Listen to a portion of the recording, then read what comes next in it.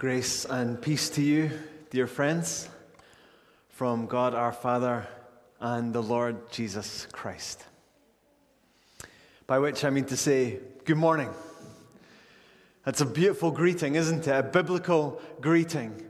It's something that I could use a lot more. You know, as someone who starts most text messages with, hey, or, what up, or something silly like that. There's something very precious about that greeting, which you come across many, many times in the New Testament. Grace and peace to you from God our Father and the Lord Jesus Christ. Some 18 times in the New Testament, these words grace and peace feature in a verse and normally in a greeting. And we're thinking today, as we've already, had mentioned to us, we're thinking today about the peace that comes through Christ. And I'd like to start, as we think about that, by considering the crucial role that grace plays in that process. As we think about the peace that we can find from Christ, we need to, first of all, realize that it's through the grace of God that peace comes to us. Some of you wonder, what does grace mean? One of the ways I heard it put has always stuck with me. You think, what's the difference between grace and mercy?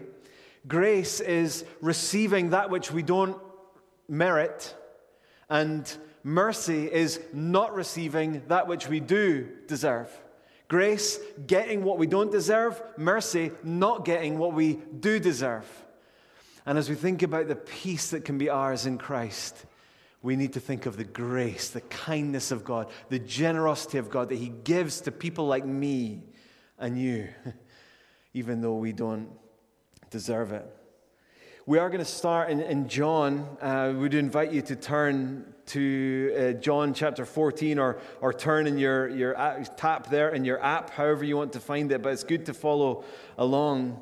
The other day, I was really struggling to read my Bible.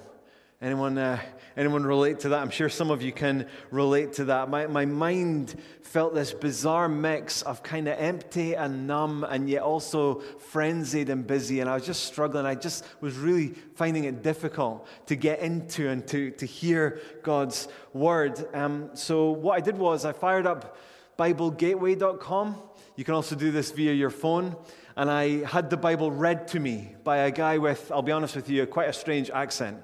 But I was still so blessed and so helped as I just listened to John 13 through to John chapter 16. And I just listened to the story of Jesus and His disciples the night before His crucifixion. I listened to how He washed His disciples' feet, how He spoke of His coming betrayal, how He taught them such beautiful, life-changing, actually world-changing truth. And just as I listened, I was just so overcome by the way Jesus related to His disciples, particularly in light of what was coming. I mean, He's about to be crucified. He's about to be executed. He's soon to be all alone. His closest friends are about to completely abandon Him. One of them is actually going to betray Him into the hands of those who will kill Him. And what does Jesus do? He serves them. He serves them. Even, as I said, washing their feet. He teaches them to love one another and to serve one another. And He says to them things like this: let not your hearts be troubled. I mean, Jesus is saying that to them. He knows what's coming, but He's saying to them, friends, let not your hearts be troubled. And He says things like, I will ask the Father, and the Father will send you the Helper. He says things like, I will not leave you as orphans. I will come to you. They were about to feel like that. They were about to feel lonely and scared. Jesus says, don't worry. I will come to you. He says things like, no longer do I call you servants, I call you friends. And in the midst of all of this, he says, as Alex read to us in John chapter 14 and verse 27, he says, "Peace I leave with you." Here we are, this theme of peace. "Peace I leave with you. My peace I give to you. Not as the world gives do I give to you. Let not your hearts be troubled." That's the second time he says that in that chapter. "Neither let them be afraid." Jesus comes and speaks peace over them, despite all that's coming. The most evil act humanity has ever been guilty of. And Jesus is speaking of the peace that he wants them to know. Grace. Jump forward a few chapters, over to John chapter 20. And now Jesus has been betrayed, he's been crucified, a spear has been plunged into his side, his friends have left him alone, he's been buried before rising on the third day. And the question is, what will Jesus say to those who've ran off and left him? What will be Jesus' first words to these disciples who did not believe what he had told them would happen, who had denied him?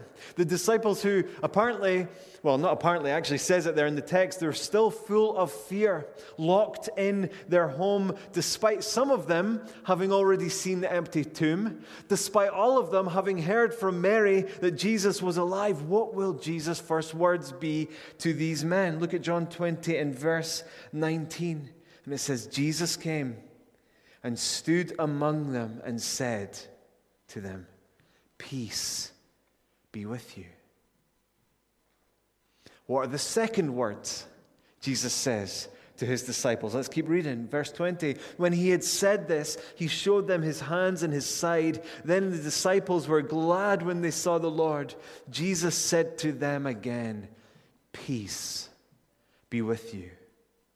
As the Father has sent me, even so I'm sending you.'" 8 days later, Jesus joins them again. What's the first thing that he will say as he stands among them? This comes just shortly after Thomas's remark that "I will never believe unless Jesus does certain things to tick the boxes of what I need to feel at peace about these things. No matter what you other disciples tell me about him being alive, I will never believe," Thomas says. And Jesus comes in to them, apparently still being fearful. They're huddled together, locked in a room, despite all of them having already seen the risen Christ. What are Jesus' first words? Verse 26. It says there, "Jesus came and stood among them and said, 'Peace be with you.'" What kind of God is this? What grace is this? What kindness, right? And generosity and love is open to us through this Jesus who says, dear friend, "Peace to you, though you're fearful. Peace to you, though you may have abandoned him or may feel close to abandoning him. Peace to you, though perhaps like Thomas, you may have listed out certain things that you've not yet seen, that you're not satisfied yet to believe that Jesus is who he says he is." Jesus comes into those questions and he says, "Peace to you." He comes in and he says, "Peace to you," to those who, like Peter, maybe can remember a time when they were full of zeal and passion, but that seems a long time ago. Jesus steps into that moment. Our God is a God who steps into our mess and our fear, steps into the place of our questioning or even our hiding or even our rebellion, and he extends the peace of God to us. Can you hear him today? By the power of the Spirit, you can pray and say, "God, by your Spirit, let me hear this invitation, this beckoning from Jesus, this beautiful greeting from Jesus," as he would say, "Peace to you, peace be with you."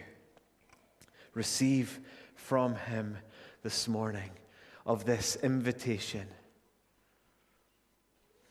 And as Jesus says, "Peace be with you," not only is it greeting, blessing, invitation, but it is also something of a declaration from Jesus. A declaration about reality. When we think about the peace of God, one of the dangers that we can face is that we can overly individualize what it means to know the peace of God. As Jesus says in this moment to his disciples, "Peace be with you," he's not only desiring that those who would hear those words would know a sense of inner calm. That can sometimes be how we think of the peace of God, that sort of sense of being at ease in our souls. I'm resting in the peace of God. That's true and that's wonderful. But also, as Jesus says, "Peace be with you," he is declaring something about the state of the world. In fact, really, he's declaring something about the state of the entire cosmos. This word that Jesus is using, peace, is deeply connected with the Old Testament word that we use for peace, and it's a word that many of you will have heard in the original language, shalom. You know, our brother Billy sometimes uses it as a greeting. When he sees you, he'll say, shalom. That's a good thing to say. And it's not only a greeting, it's actually announcing something that is true. It's the same in this Greek word, which is eirene. It speaks of more than just an inner reality. It's a word that speaks of wholeness, balance, harmony between God and his creation. It speaks of things being as they should be. That's peace, that's shalom, eirene. So when Jesus says, "Peace be with you," as well as it being true that he is communicating something that he wants those people to believe. I do think that's true. When you look at John 14, 16, 20, when this word is used, and you hear Jesus say things like, "Let not your hearts be troubled," there is a sense that Jesus wants that individual peace to be known among his believers. But it's more than that. As well as that, here, Jesus, the resurrected Christ, is declaring what is peace with you, in me, because of what has just happened. He's announcing that because of his death and resurrection, he's announcing to those closest to him that we are now in the earliest days of this new epoch in cosmic history. I'm alive, Jesus is saying. Death is beaten. It's a new day for this world. It's a new day for you. The age of restoration and renewal has truly come. God's peace is coming. In fact, God's peace is here in me. Jesus is saying it's here. So, peace be with you. Not just private invitation to help, to that sense of our souls being warmed. Not just that, but also it's a declaration of what is so in the cosmos for us to live under. And this brings us to the second passage, which Alex read for us. If you would go over to Colossians chapter 3, near the start of Colossians, we have this incredible passage, often titled in our Bibles, "The Preeminence of Jesus." How it's all about Jesus, how in him, somehow, it's a mystery, right? We need to pray for God's wisdom and revelation to understand this, but somehow in Christ, all things are held together. And that actually, through the cross of Jesus, he is reconciling all things to himself, bringing together all things to himself. And when we get to chapter 3 of Colossians, we find that we are caught up in this reality, in this victory of Christ. So look at verses 1 to 3 of Colossians 3. "If then you have been raised with Christ, seek the things that are above, where Christ is, seated at the right hand of God. Set your minds on things that are above, not on things that are on earth. For you have died, and your life is hidden with Christ in God." You see, it's this new completely different reality that Jesus has opened up. Paul is saying, you're part of this now. That's where your life is hidden, right?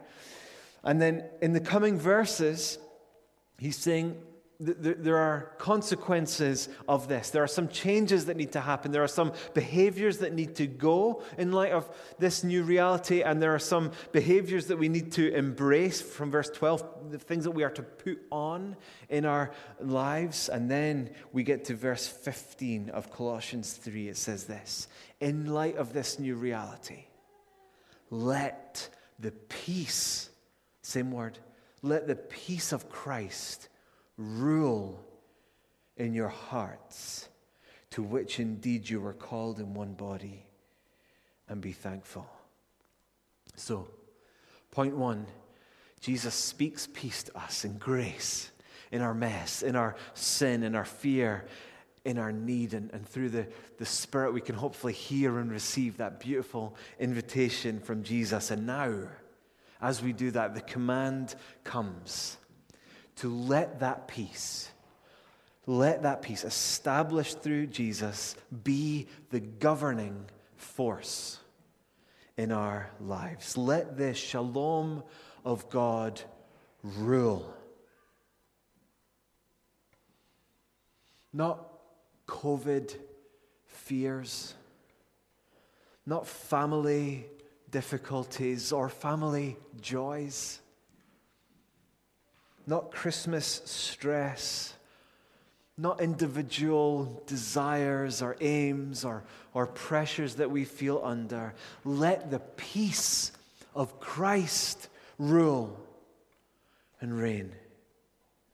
God's in control. God's kingdom is coming. God's on his throne. He knows you. He loves you. He holds you. He knows the end from the beginning. Let that reality rule and reign in your life. It's a command. There is something for us to do here, but I love the nature of this command. Let the peace of Christ reign. It is what is true. Let it be your reality. Sink in. Fall back into the wonderful truth of what is the peace of Christ reigning. This is not a burdensome command. It's like when you're welcomed by a guest, one of those people who's just wonderful at opening their home. And you might come in and you're all stressed and they say, hey, listen, you don't need to do anything. I do have a command for you though. Take off your bag, put your bags down, take off your feet, and just sit back and relax. And I'm going to bring you blessing. I'm going to bring you food. I'm going to turn the temperature up to make it nice and warm. I'm going to put on some nice music. Just you let this blessing come on you. That's the nature of this command. It's not that we need to do this, do that, do the next thing, so that the peace of Christ can reign in our lives. It's let this reality come over you. Will you not only hear and respond to the invitation of Jesus today where he says, peace be with you, but will you let that reign, that rule of Christ, that rule of the peace of Christ be the governing reality in your life? And will we together let that be the case? I mean, Colossians 3:15 there speaks about us being as one body, right? We all have different things that we put in place, that place of governance in our lives. Make it Jesus' reign of peace in this Advent season. So there's this invitation from Jesus. There's this announcement of this new reality. There's this command to let that reality shape how we live and lead our lives. And now finally, a promise of what we can expect as a result of this. It's the third passage that Alex read to us in Philippians chapter 4. Go back a few pages or tap back a few chapters to Philippians 4. And I'll just read from the very end of verse 5. The verse division here is probably not in the ideal place, so the flow in might be this. I think it's, the Lord is at hand. Do not be anxious about anything, but in everything, by prayer and supplication, with thanksgiving, let your requests be made known to God. And here's the promise. And the peace, same word, of God, which surpasses all understanding, will guard your hearts and minds in Christ Jesus. As we respond to Jesus' invitation, as we day by day sink into that beautiful reality of the ruling peace of God, allowing it to become that sort of governing force in our lives, as we do that, the peace of Christ guards our hearts and our minds. This is the kindness of God. Sometimes we just need help, don't we? I'm sure in this year, your heart and your mind have come under all sorts of attacks. But here we're told there's help. And it's active and it's ongoing. A better translation might be, the peace of God will keep guard over your hearts and minds. And have we not heard this in our church? In testimony after testimony? Brief aside, you're going to have an opportunity. We're going to send an email out this week. We're going to ask for 2 or 3 minute little testimonies by video, which we're going to show in our kind of last Sunday of the year testimony service. Obviously going to be different this year.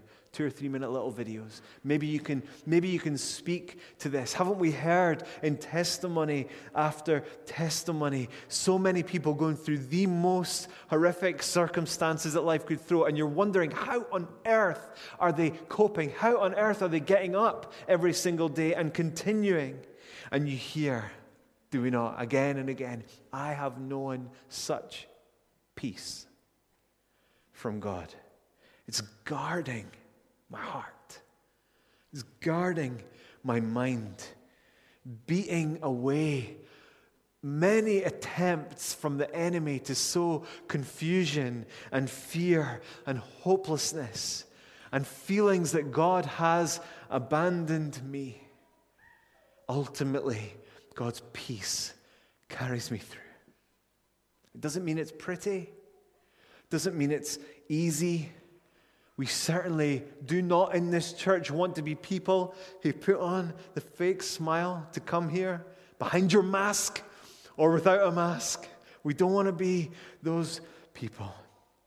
When my mom died a few years ago, I described to a few people how it felt, and to be honest, I wasn't ready for this.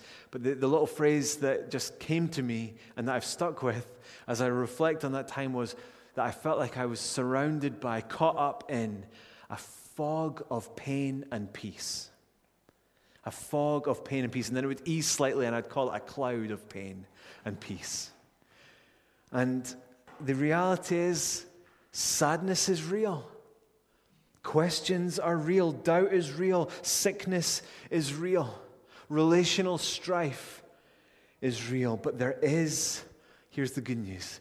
There is a guard standing at the front of your heart, the front of your mind, and it is the true reality of the reigning peace of God in this world. And it is the fact that we are invited into, and indeed through Jesus Christ, caught up in the reality of the reigning shalom of God. Whatever enemy you're facing this week, it will not have the last word in your life. The reality of the peace of God will guard your hearts and minds in Christ Jesus until the day of Christ comes. I know this is not easy, right? Every single one of these little steps that we have looked at acknowledges the challenges that we face. Firstly, Jesus speaks peace despite fear, despite that sense of failure, despite that sense that we've blown it again. Secondly, the peace of Christ rules and reigns, even when there are other powers in our life that vie for control of how we will feel and act. And then finally, this peace will guard our hearts and minds, even in light of the many, many attacks that come at us. This is not cutesy, it's not simple, but it is glorious. And it's something that we can pray for and hope for and wait for in this Advent season. The full, final peace of Christ is coming. That's what Advent's about. It's about that which is coming. It's about the peace that has come in Jesus. Do you remember the angels announced it? Glory to God in the highest, and on earth, peace to all men in whom God is pleased. The peace has come. The peace of Christ can come today. Open your heart to the Holy Spirit. Let the peace of Christ in. And indeed, in Advent, we hold on to the truth that the peace of Christ will one day finally come when Jesus' kingdom is fully revealed in the new heavens and the new earth. So, pray with me now as we close. Pray with me. Come, Lord Jesus. Thank you that you have come. Thank you that you will come. And even now, come by your Spirit. Help me know your peace. Help me live in light of your peace. Grace and peace be with you through God our Father and the Lord Jesus Christ. Amen.